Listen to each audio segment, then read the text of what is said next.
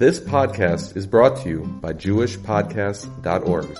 Start your very own podcast today at JewishPodcasts.org.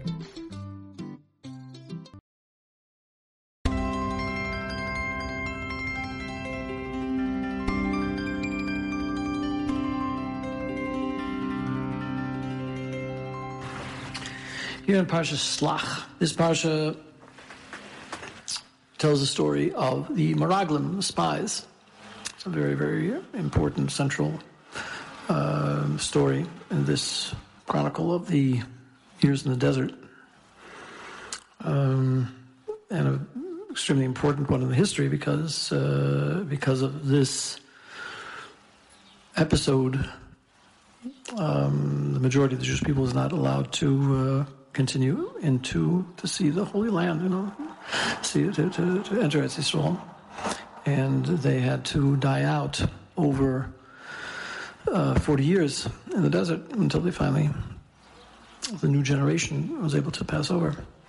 So it's pretty critical thing. And then we have some important mitzvahs in the parsha, and then one of the target mitzvahs that I really want to focus on, actually two, is from the parsha of Tzitzis. It's the mitzvah of putting the konfos, putting the fringes, as they're called, onto the four corners of a four-cornered garment. And also there is the mitzvah in the same parsha of lois asiri, which should not follow your eyes and heart, or that the eyes should not follow the heart, or various different interpretations of that statement. But that is also one of the mitzvahs. Various different facets of that. And it's kind of a unique mitzvah because it's talking more about, in a general way, about how we relate to our eyes and our hearts and the information that's provided by them, the feelings and perceptions and observations. How do we handle that in our lives? And also the tzitzis, and how does this relate to the parsha meraglim? Is there a correlation between the two that we should learn from? So let's dive into it. First of all, the parsha of Tzitzis is an extremely important parsha. I don't know how much time there is to go into it in depth, the mitzvah itself, but it is an extremely important mitzvah. It's a mitzvah that is very much emphasized by those that write about these things, because it includes so much. It's so symbolic that the implications of it are extremely important. First of all, first thing to realize that it involves the subject of perception. The word tzitzis itself means to look, to look at something. It involves sight. And the other aspect of it is the concept of a garment, and what a garment is and what it means. And also the fact that it is on the four corners of that garment, meaning it encompasses the garment. I mean, it surrounds it from all sides. Even though they're just strings that hang on the corners, but it's because it's on four corners, it includes the entire garment, and the garment is supposed to cover the majority of the person's back, or torso, whatever. So it's obviously an idea of something being enveloped in something else. Like if you take the talis kuten, it can be relatively small, but the talis godel is a large garment which really covers the body, including the head. So that's, again, this concept of enveloping. And enveloping is something that is related to what we call a makif, or a makif. There's a light, an encompassing light, which surrounds the entire bria, the entire creation. And something that envelops something is both a protection and also a way of unifying everything that it it covers over by surrounding something from all sides, it's considered to unify that into one element. Because if you look at it from the outside, then you see only one thing. You see, something that's, you don't even see the individual parts of the body. You see just the body itself as an entity. It's one entity, one single entity. So it's got both of these qualities to it. And then there's all kinds of symbolism in the numbers involved. The fact that we break it down to each of these 4 fringes itself has 8 strings, and it also has 5 knots. And then there is a spiral. The threads are wound, or the one main thread, let's say, is wound around each of the sections between the knots in a certain pattern of windings. The first one is 7, then 8, then 11, then 13. And those add up to a certain number, and then some go even further to make what's called chulias, an additional winding to go around to go around different numbers of threads within each section. So it's really pretty elaborate.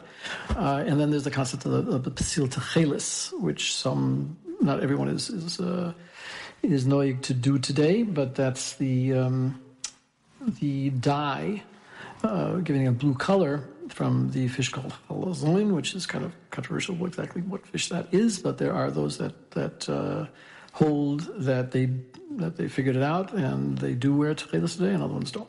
But in either case, it's not ma'akev. It's something that you can't do the mitzvah unless you have the halazon, unless you have the pesil techelis. Anyway, and then we have the drusha, a very famous drusha, that the techelis is that there's kind of a string, a sequence of associations that when you look at the techelis, because again the whole mitzvah is to look at the tzitzis. That's why there is no mitzvah of tzitzis at night, because it has to be visible during the day, which is the time when it's light, so you can look at it. And it's also because of the fact that only during a mitzvah during the day, then it becomes mitzvahs shazman gruma. So it's a time-oriented mitzvah, which then women are potter from. They're not required to observe that mitzvah. A few women in history that did, but generally speaking, they don't. And then there's the whole question of whether if there is an obligation to wear tzitzis, even if you don't wear a 4-cornered garment. In other words, the mitzvah is specifically if you have a 4-cornered garment, then you have to put on the tzitzis. But if you don't have a 4-cornered garment, then you're not required to put on a special 4-cornered garment just in order to be makabel, to become the mitzvah. But today, because of the tremendous significance of the mitzvah, we do encourage that. It's generally people do put on tzitzis unless they have a particular reason not to in certain circumstances. But basically, it's a very important mitzvah. It's something that again encompasses all of mitzvahs. The gematria, numerical equivalent of the word tzitzis adds up to 600, and then together with the 8 strings of the 5 knots is 613, which of course is a reference to the entire mitzvahs. And the whole thing is that, and this is the important point that we want to bring out here, is that you have to look at the tzitzis in order to remember. It's a reminder specifically of all of these allusions. Another one is the concept that because we say the kanfei big dehem, the idea of a kanafayim, that the word that's used for these corners is wings. So that is taken to be a reference to the Merkava, the angels that and the Brias that inhabited the higher worlds, the concept of the holy chariot and what that means, and then the fact that we wear it makes us comparable to the holy chariot, in the Shemaim and like you said, Kovod on high, and that we're fulfilling that role down here. It's a tremendous number of amount of symbolism, and by putting on the tzitzis to in a visible way, has a tremendous power to it, and it helps us remember our role, and it helps us to visualize all these different aspects that make our whole role so special. In any case, what I want to emphasize here is that in terms of all these illusions and all this symbolism and all the meaning that we can draw from simply looking at the tzitzis, none of these things are self-evident. In other words, if you'd show a non-Jew, tzitzis and ask them what this means, they wouldn't be able to tell you, obviously. It's a very cute story about an old friend of mine from years and years ago. It's a Baal Tshuva that lived in Crown Heights. And he, I wouldn't mind my saying his name, is on the Stern. I haven't seen him for many years. Anyway, so he was a fresh Baal Tshuva, and he was going in the New York subways, ended up in a very rough neighborhood by mistake. He got out at the wrong stop or whatever, and Crown Heights itself was pretty rough in those days, but there he went to, it's surrounded by even rougher neighborhoods. So he got out at one, and he got out for some reason at the station and started walking, down a dark alley or something, and he was met by a few muggers. I hope I'm getting this over properly because I haven't heard it for many years, although I think it's been written down. And he had his tzitzis. I believe they were in his pockets. A lot of people wear their tzitzis in the pockets. So these muggers wanted to, obviously, he should, hand over whatever he has. For some reason, I don't know if he told them that he couldn't, but I really have to review the mice. I don't remember every detail, but in any case, what happened was the muggers got rather frustrated, and they decided to look into his pockets themselves. And this guy put his hand into his pocket, and his fingers got stuck in the tzitzis, and he never encountered that before, and it was like, couldn't get his hand out or whatever. We didn't know what this was, and he was, very frustrated and threatening him, this and that. So finally, he says, "What is this thing?" And he started to explain the significance of the tzitzis. I don't remember again exactly how it turned out, but in any case, these muggers were so impressed in the end by his explanation of what the meaning of the tzitzis that they personally accompanied him back to taking him back on the train. Nothing should happen to him, and and bid him a farewell, a friendly farewell. It's like turned around the whole thing. Anyway, in any case, it's just to show you that this is obviously unintelligible to a person who doesn't know what they mean. So what does that mean? It means that according to our education, this is really the point I want to emphasize here. According to one's education, the chinuch, how he was raised, how he was trained, that determines how he looks at the world. If a person is educated that everything in the world comes from Hashem created everything for a purpose, and it's all there's a unity and a cross-referencing between the spiritual world and the physical world. So everything in the physical world represents something in the spiritual world. And therefore it can even be manipulated by the way that we handle things in the physical world. So the more we can make those connections, the more that we understand those connections, the richer our experience of the physical world is, because we understand its spiritual significance, and the mitzvahs themselves being based on that connection. We appreciate the mitzvahs themselves that much more also, as the mitzvah tzitzis is perhaps one of the best examples of that. I mean, why do we do this, and why does it look this way? Only because of these symbolic references. It's not that arbitrarily we decided on 8 strands and 5 knots and all these different chulias with windings and spirals and all this stuff. What does it mean? What is it there for? It's obviously there to represent something. And everything that we do in Yiddishkeit is that way. And the more we look into the reasons for the mitzvahs, as we're trying to do in these podcasts, and the more we look into the deeper meanings of things, the more we appreciate that. And it changes our lives. Our lives become a different type of experience because of the way we perceive the environment is dependent on the way we've been trained to look at it. So it comes out that the way that our minds work and the way that our attitudes are formed and the way that we've been taught to respond to the world, which becomes not only an intellectual thing but also an emotional thing, and something that's embedded in our hearts as well as our minds, then that influences the way our eyes perceive things. And this is very, very obvious. I mean, a simple example of hashgacha pratis, the idea of divine intervention, divine providence. If there are people, I mean, this is like every day we see examples of this. A religious person who sees a connection between events, or that interprets the coincidence of events to be an indication of God's involvement and his showing himself to us in our lives. And then you'd show those same kinds of events to a person who doesn't believe in the concept of divine providence, and he'll pass it off as a coincidence.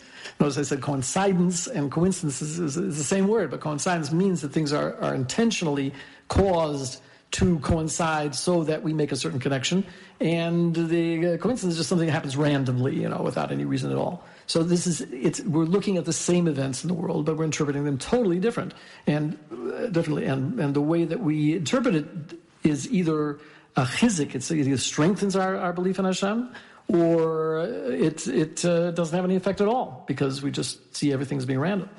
So it's a question of how we're taught to look at the world.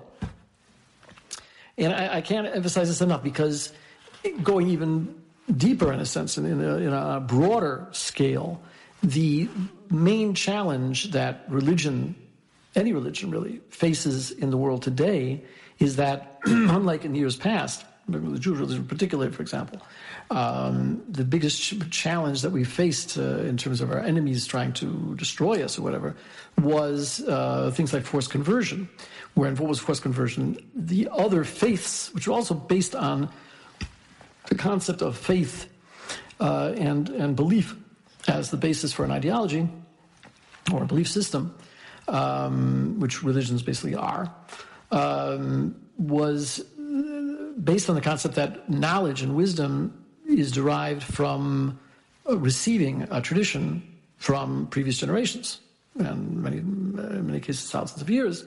That these traditions have come down to us from a divine source, and that's the basis for our knowledge and our actions.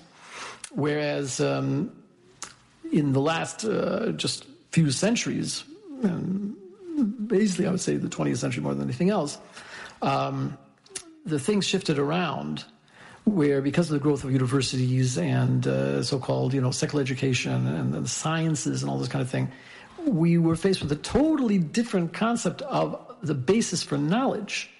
And because of the success of science in certain specific areas, limited areas, but certain specific areas, it was taken to be, by those that were looking for a way of justifying anti-religious behavior and religious sentiments, their clout in general, they developed a whole empirical reasoning system, a belief in the power of empirical thinking, which is based on observation-based knowledge. In other words, the only way that you can know anything about anything is to test it and observe the results.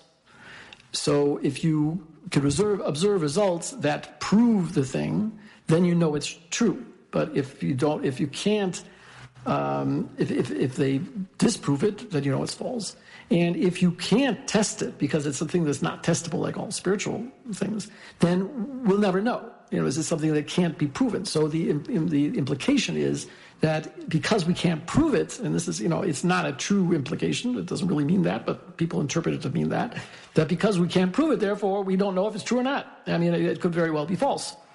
And the concept of information and knowledge and wisdom and things being passed on from from generations and generations, from an original revelation that took place, thousands of years ago, this has absolutely no validity for such thinking because it can't be proven, it can't be tested, it's not something that we can know. So therefore, it's just like, anybody's guess, and it's not reliable in any way. So because of that kind of thinking, we start to believe in the power of our own observation and our interpretation of that observation, which is really key. The fact that we look at something and take down results, we were able to document certain results.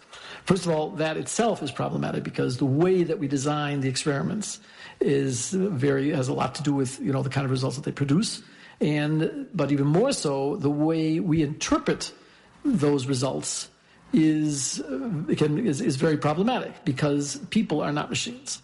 And people have all kinds of biases and previous beliefs and assumptions and axioms and all kinds of things that either get in the way or color or influence the way we look at the data that we are presented with, to the point of very, very often excluding data which doesn't fit with our previous previous conceptions, based on our own biases and our own not only biases in terms of the way we think, but biases in terms of the way that we want the results to come out in order to justify certain things. For example, most expensive studies are being sponsored by somebody, usually by some kind of interest, either interest group or some kind of businesses and that kind of thing that are out to get to bolster their product or whatever they're selling, whatever, in order to so they want to show certain results. So you can filter the results, you can skew the results in certain ways, you can interpret the results in certain ways that you want to, based on who you're trying to please and what kind of results you're trying to get, which is the whole reason why I did the experiment to begin with. So these things, in the search for so-called objectivity, which is this ideal that we're looking for some kind of objective reality that nobody can dispute, everybody has to agree that that's the way it is, we end up saying that, just recently talking about the science, as if science itself is monolithic in the kinds of things that it holds to be true. Whereas really there's all kinds of disagreement between scientists on all levels about what's really going on. So by talking about the science, they ignore that. But then they even talk about it as if there's only one possible conclusion that you can come up with when you interpret the data, which is also not true. And then they discount the fact that scientists are human beings with their own interests at heart as well, and they can corrupt even the findings that they do make them might even be valid, and then they corrupt them, or they make them they interpret them to say something which they don't say at all. There is, besides the whole COVID Mitzvah, where we saw very blatantly that we're not even talking about vaccines, but talking about the fact that in the interest of pushing the vaccines, scientists ignored and corrupted all kinds of data relating to other types of treatment that was shown by many studies to be valid, and then other studies tried to invalidate those studies, and you saw the total, hefker, the whole confusion and the lack of solidarity and lack of intelligibility of much of what was going on during those couple of years, where they were trying to find solutions and they were ignoring solutions, which caused probably the deaths of thousands of people. And it only remains to be seen, how damaging. How much damage was done by this supposed need to be scientific about things. Okay, so that's that, but that's controversial, so I don't want to get into that so much. But there's a very good example of something which has tremendous implications and has been studied by scientists, and still the scientific community refuses to acknowledge this fact. No matter how much scientific information we have to support it, simply because they have a bias against the idea of it. And that is in the area of near-death experiences. Now, I'm not even talking here about the fact that thousands of people have had this experience that was a life-changing experience for many, many of them, and they all saw very similar things. So they found various ways, scientifically, supposedly, of explaining that away, that it was some kind of illusion or whatever you want to call it.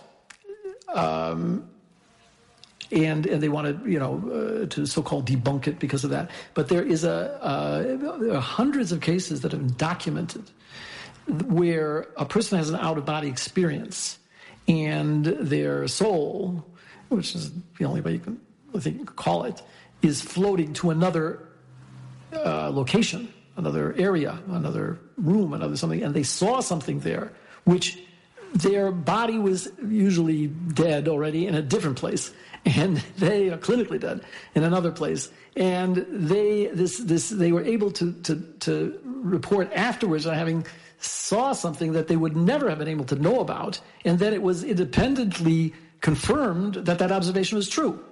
So, and this is hundreds of examples of this, if not thousands, of examples of this where people reported on knowing of things that happened that they should not have known. And yet they knew them. And how did they know them? So not only does science have no explanation, they just ignore this, and they have no explanation for how this could be true, and they have no alternative explanation for how it could possibly happen. But they refuse to admit it because they refuse to admit the implication of it. And what's the implication of it? Obviously, that there is something called a soul. There's something that has the ability to get sensual information, influence to get information observed through the senses when the senses aren't working, when the senses are simply not operating, and they're able to hear and to see and all these kinds of things of stuff that they should not be able to they should not be able to do that if it's true that the only way that we get sensual information is through the physical senses. Obviously, there's some kind of a non-physical or paranormal whatever thing going on here that has to be dealt with. But again, because very often scientists will reject data if they cannot figure out the mechanism of how that data is acquired. And it's a basic flaw in science as a whole, and it's a basic flaw in the concept that people can be unbiased, that you can depend on scientists to be unbiased. It's simply a flaw. It's a flaw in the entire concept of science. Aside from the fact that science has so many things that they cannot reliably investigate at all, and they can't even provide any kind of answer at all on very crucial questions because they have no basis on which to give an opinion. But aside from all of that, I'm saying, in those specific areas where science is accomplishing something, good. But the problem is that people can't make distinctions. They don't see when you can rely on scientists and when you can't. When there are, very big stakes of people being able to make or lose billions of dollars based on the findings of a certain study, the pressure on the scientists to come who they're employing or who stand themselves to benefit from the results of those studies are so great that they override any supposed impartiality and even you go through the peer-reviewed reports and all that stuff, which is also a limitation because many times people have case studies and all kinds of things that are perfectly valid in terms of scientific information, and then they say, well, you can't submit such a paper because it's not peer-reviewed or because it's not double-blind, a massive study of something which costs too much money for the people who are doing it. There's all kinds of stuff that's never investigated, or it's investigated in spurious ways. There are cases of fraudulent data being offered. Altogether, it's not reliable. Okay, that's just the bottom line. Anyway, what does that have to do with what we're talking here? So we're saying, first of all, this concept in the Tzitzis, that you're saying that it's lo yisasiri acharei levavchem ve'acharei einechem. So what we're saying is that The levavchem is your assumptions. The einechem is your observation. So don't allow your own prior assumptions or don't, let's say it like this, don't assume that your prior assumptions are not going to influence your observation. The two are linked, inextricably linked. So, on the other hand, you can't go according to, or actually it's a corollary of that. Therefore, when you have observations that contradict your belief system, you can't assume that you're going to be able to interpret those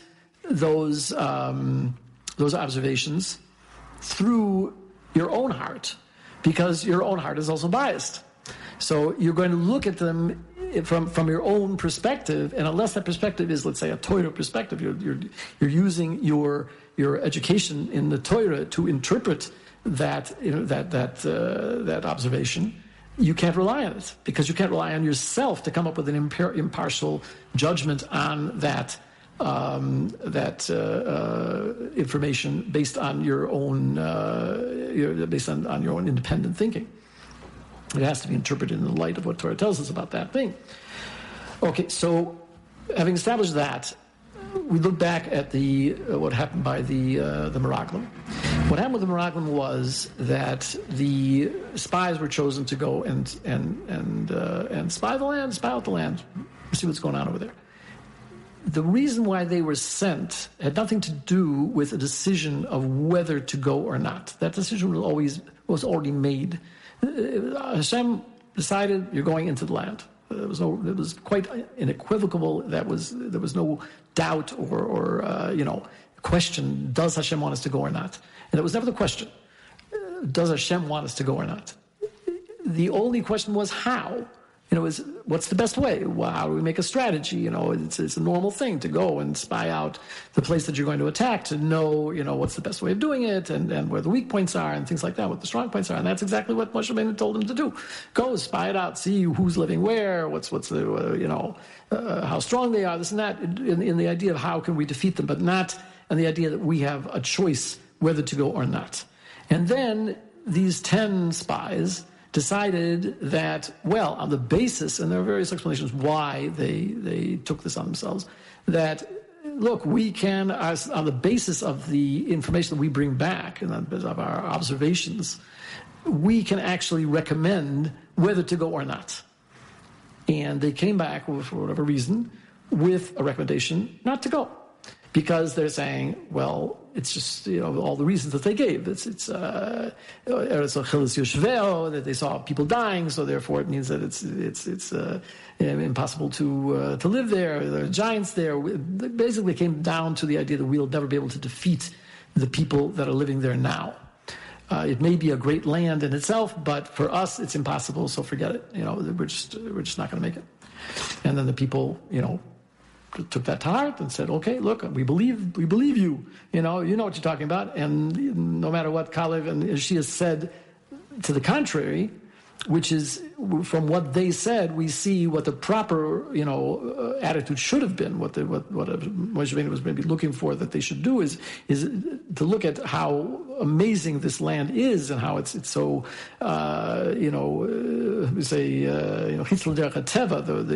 it's a supernatural, virtually in the kinds of fruits that it's growing, and it's amazing bounty and power in the land itself. And Hashem has decided to give this land to us. How lucky we are, and Hashem has guaranteed us that we're going to get it. So there's really no question there. But they were talking both on the idea that the question is, they had numerous questions. First of all, if we deserve it, if we're strong enough ourselves to do it, if Hashem really loves us enough to that He should do it for us, despite our being so weak and powerless, because it's such low self-esteem. So all of these things were contradicting the idea that we should indeed be able to inherit the land. So again, they were allowing their perception and their observations to override the instruction and the attitude that they were expected to have. Yeshua and Kalev were not. They were looking for the positive, and they were looking at okay, we have our mission here. We know what we're supposed to be doing. That's not the question. The question is, what can we get out of it? Why? What are we going there for? And we're going there to realize that this is a tremendous opportunity, and we should get very excited about how amazing this it's like you go to a person, you say that if a person is looking to buy a house, so they don't know if they want to sell their house first and then buy a house, and they don't know if the house we're going to be getting is going to be better than the one that we're selling. So who says that that's going to be a good decision? But if we hear from the realtor that there's this fantastic house for sale, and this is a really great house, and you can afford it, so that's very reassuring, and that's something we can now we know we have the strength to go and sell our house because we know there's something right away that we can buy that's going to be even better. So it's a similar situation here. Here they are in the middle of the midbar, and there is a total unknown of what's going on, and this is going to give them the confidence to go. And Hashem's behind us, and there's no question. But again, because the meraglim, the spies, wanted to rely on their own perception and their own conclusions about whether it's possible for us to pull this off or not, when really it had nothing to do with them. Because Hashem was going to pull it off. They weren't supposed to pull it off. It wasn't dependent. It wasn't linked to how much power they had. It was all linked to the power of Hashem. So it comes out that if you're going to say that we can't do it, as Rashi says, they were really questioning Hashem's power to do it, which is, a little similar to the idea that, Moshe Rabbeinu was questioning how are we going to get so much food to feed these people if they want to, if you're talking about feeding them meat for a month or something, how are we going to pull that off? It's all these fakis. It's all a basis of a basic lack of confidence, a basic lack of betochen, of really trusting Hashem, that really what it did was it demonstrated where they were holding. Because they lacked the necessary betochen and confidence to be able to even have a desire to go in and to follow Hashem into the land, that showed that they weren't capable of doing it. That it was too much of a challenge for them. Just like when Hashem took them, the opposite direction, the opposite path through the desert in order to avoid wars right away that would turn them off, that would cause them to just give up. So the same thing psychologically, you have to know where the people are holding, and if they're not able to handle it, so then there's no point in trying to bring them into a situation which they can't handle, because they're just going to get defeated anyway, just out of their own defeatist psychology. Okay, so that's basically the point that I want to bring out here, is that there's, and it's, I think, as I say, reiterate once again, it's an extremely important issue today, where there's such an emphasis on observation-based learning and observation-based understandings of things, and basing whole philosophies on just the phenomenon of observation as opposed to belief. Is very, very, very serious limitations and very big dangers of failure, very serious failure, and serious, mental instability, breakdowns, depression. All these things are coming from that lack of belief and lack of belief in believing that we're faced with today. So I think that the lesson is very clear, and the fact that we have such a strong indication by the mitzvah of Tzitzis, and also the mitzvah, as I said, of Los Asiri, which is also mitzvah Los Asiri, of not going after your thoughts, is that we can't allow ourselves to indulge in negative thoughts and negative isms, the belief systems or philosophies that could be so-called rational philosophies, if they're based on a lack of belief and a lack of trust and a lack of hope and a lack of all of these things that are not scientific, but they are belief-oriented systems. They're pretty much doomed to failure, because life is just not like that. Life is it's a total illusion to think that you can deal with life from a so-called objective, materialistic, rational viewpoint and be able to be successful in life. It just doesn't happen like that, because there's too much in life that we don't understand, and there's too much that doesn't conform to those rational things, and it doesn't take consideration our own biases and our own subjectivity that just resists any attempts to become truly objective, if such objectivity even exists to begin with. So I think that's about enough for the subject, even though you can obviously go much deeper, and perhaps on another occasion we'll be able to handle some of the other implications.